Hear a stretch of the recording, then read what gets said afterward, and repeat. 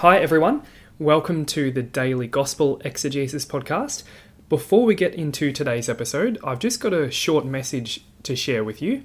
There's an exciting new product available from the Logical Bible Study Ministry. This is actually the very first product we've made available to the public, which is a complete gospel commentary for the Gospel of Mark. So you can now get access to a verse-by-verse commentary in chronological order for every single verse of the Gospel of Mark. And you can get it all in a single package. And this is actually taking quite a while to produce. And there's quite a few things included in this package. So you've got a verse-by-verse commentary on every single verse. And for those of you who are regular listeners of the podcast, that will include all of the parts of Mark that you have heard over the years on the podcast, as well as some bonus parts of the Gospel of Mark that you may never have heard before, because some parts of the Gospel of Mark are never read at Mass. All of that is included for you in the commentary, so it covers every single verse. Also includes all of the catechism references to every passage in the Gospel of Mark, as well as references to other authoritative church documents where the church has authoritatively taught using a particular passage from the Gospel of Mark. All of that is included for you in that same commentary. Along with that, there's some PDF notes for each episode showing you the quotes from the Catechism and the quotes from other authoritative church documents. Overall, it's over 50 hours long. It's a big audio commentary, but it's very comprehensive. So if you're interested in that product, it's hosted on the website called Soundwise, and you can get digital access to the product that way, and there's a link for that in the episode description for today's podcast. So it is a paid product, but once you have paid for it, you get access to the entire commentary forever. It's all yours to keep. So if you're interested in this, please take a look at the link in the episode description below, and please tell other people about it. You might know people in your life who are interested in the Bible or learning more about the Gospels, but are not sure where to start, or then maybe wouldn't be the kind of person that would pick up a big written commentary, but maybe they listen to audiobooks. This would be a great resource to give them, particularly because the Gospel of Mark is the shortest Gospel. So it's a great way to start your more in-depth study of the Gospels. So the complete Gospel commentary from the Gospel of Mark is now available, and there'll be further commentaries coming out in the future as well. Please let other people know about it, and you'll probably hear more of this short message for some of the other episodes in the coming days. Thanks so much for your support of this podcast and the ministry. Hopefully it's helping you have a deeper understanding of the Gospels and Jesus' words, and it's bringing you to a deeper understanding of God and His kingdom. Let's get into today's episode.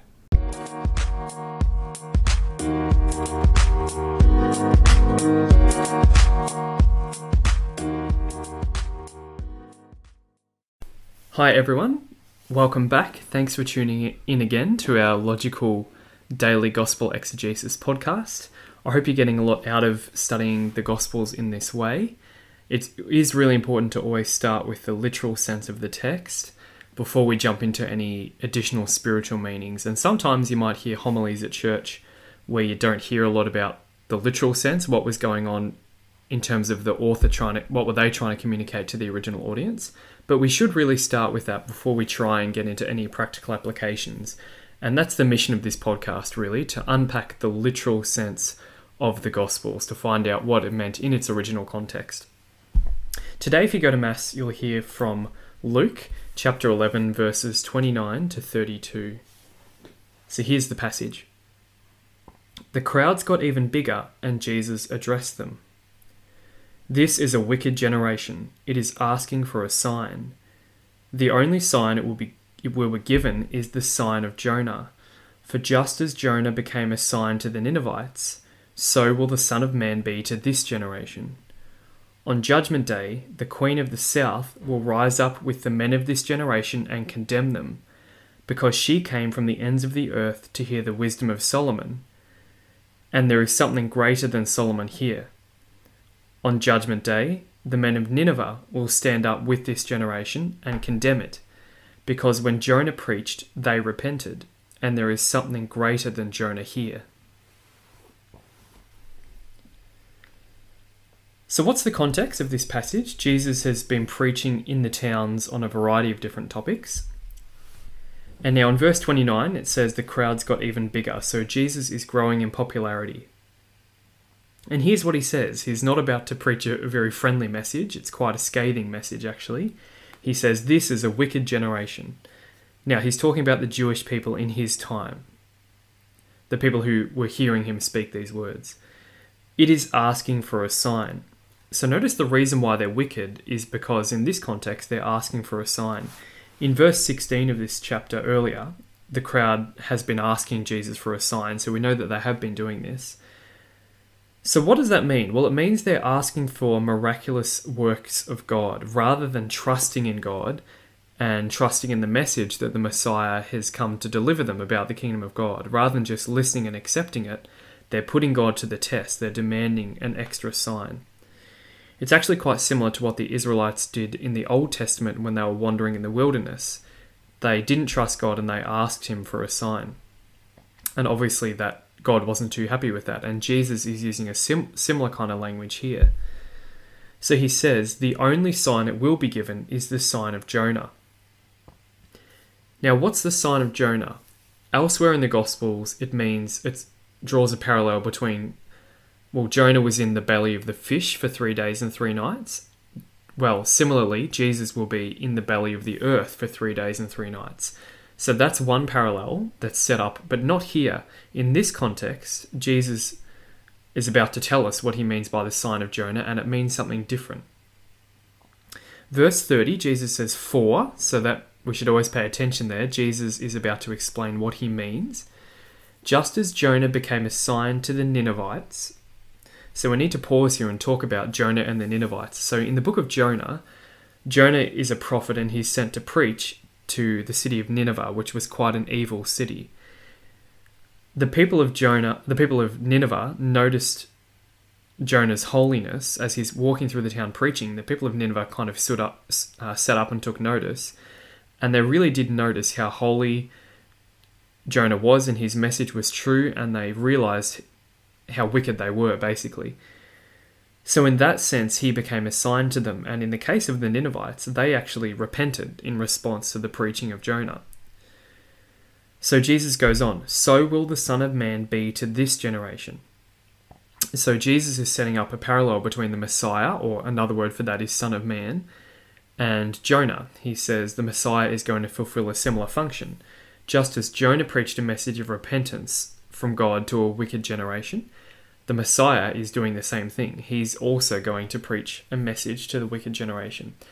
Now, you could also say that the fact that Jonah was spat out by the whale was also a sign, and in that sense, Jesus' resurrection will also be a sign to this generation as well. So there could be that secondary meaning. But the primary meaning here we're thinking of is the Ninevites repented when they heard Jonah, and so the people in Jesus' time should be repenting when they hear Jesus. Jesus now says, on Judgment Day, so that's at the end of time, the Queen of the South, and this is the Queen of Sheba. So in the Old Testament, when Solomon is king, the Queen of Sheba hears about Solomon's wisdom and the things he's saying, and she comes to visit Solomon, who's a Jew. So she hears about his wisdom and holiness, she comes and listens to him, and she responds, and it appears that she turns to God as a result of the words that she hears Solomon say. So Jesus says, on Judgment Day, the Queen of the South will rise up with the men of this generation. So what does that mean? We'll rise up with the men of this generation. It's kind of courtroom language. It's like everyone's rising up in the courtroom, and then the Queen of Sheba is going to point her finger in the courtroom at this generation in the time of Jesus and accuse them. And the reason is because something greater than Solomon is here. So in what sense is the Messiah greater than Solomon? Well, lots of different ways, but Jesus as the Messiah is the very Son of God. He's God's most perfect representative. Whereas Solomon, although he's considered to be a son of God in a way, it's only in kind of like in an analogical sense, really. He's not literally the Son of God, but now Jesus the Messiah is literally the Son of God. So something greater than Solomon is here. So she'll rise up and condemn them because she came from the ends of the earth to hear the wisdom of Solomon, and there is something greater than Solomon here. So think about Jesus' logic here. He says that if the Queen of Sheba was able to recognize the message of God in a minor sign, like Solomon, in a minor prophet, like Solomon, then by logical extension, the Jews of Jesus' day should have recognized that the much more obvious sign of the Messiah. Solomon is pretty obvious in himself in terms of the way he preaches, but now something even more obvious is here, which is the preaching of Jesus, the Messiah. But since it appears that the Jews of Jesus' day on the whole are not responding to the obvious sign of the Messiah, then the Queen of the South will be among those who condemn that generation. Now, is this a literal scene? Like, is this actually going to happen on Judgment Day? Will there be a courtroom where the Queen of Sheba literally points her finger at this generation? It could be. It's not entirely clear, but it could also be a parable, like a mini parable, where Jesus is just illustrating how wicked the Jews are in comparison to the Queen of the South. So it could be a parable, or it could literally be that this is going to happen. So Jesus now gives a second analogy, which makes the same basic point. He says, the men of Nineveh, now remember, these are the men who responded to Jonah's preaching, will stand up with this generation and condemn it, because when Jonah preached, they repented. So that's the key thing. When Jonah preached, they repented, and now something greater than Jonah is here. So Jonah was a minor prophet, but Jesus is the final prophet. He's the Word incarnate himself. So the Messiah, Jesus, is much greater than Jonah. So if the men of Nineveh responded to the preaching of Jonah, then logically they would have responded to the preaching of the Messiah as well, if they could hear it. So with these references combined to Jonah and the Queen of Sheba and Solomon actually, it appears that Luke is highlighting that Jesus is both prophet and king. He's greater than the prophet Jonah, and he's greater than the king Solomon. So that's an interesting connection there. So why does Jesus use these two analogies, the Queen of Sheba and the men of Nineveh? What did those two have in common? Well, they both repented when they heard the minor messengers that God sent them. And logically, they would have responded if they had heard the preaching of the Messiah too. That's the main point Jesus is making. There's another interesting similarity, though, which Luke has brought out. Well, not Luke has brought out, but Luke felt important to include because he writes for Gentile audience. And that is that both Nineveh, the men of Nineveh, and the Queen of Sheba are both Gentiles. So Jesus is really digging the needle in here to his audience. He's telling his audience that even Gentiles can recognize a genuine message from God, but you Jewish generation who should know better, you don't seem to be able to recognize the voice of God. And that would have really made the Jews feel bad when they heard Jesus say that. So Jesus has actually set up quite an interesting, clever comparison here between himself, the men of Nineveh, and the Queen of Sheba. So in the coming verses, Jesus continues to move from Galilee to Jerusalem. In the next section, so verse 33 to 36, that's all about the light of the body. It's where Jesus has that weird discussion about how the eye is the lamp of the body. Now, that's never actually read in the lectionary at all, either on a weekday or a Sunday. So we will cover that next section, verse 33 to 36, as a bonus episode of the podcast. If you want to get access to that podcast, you need to become a member of the Patreon page, and there's a link to that in the show notes.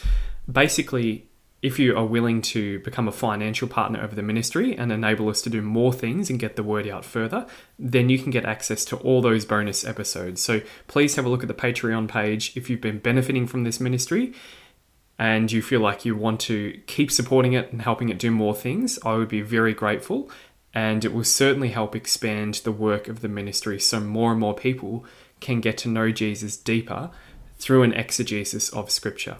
So that's all in the show notes for you. So that's the end of our exegesis for today. There are no references to this directly in the Catechism, although obviously there are some general principles about this passage in terms of repentance and responding to Jesus that are brought out in other places in the Catechism. Thanks for listening. Hope you tune in again tomorrow.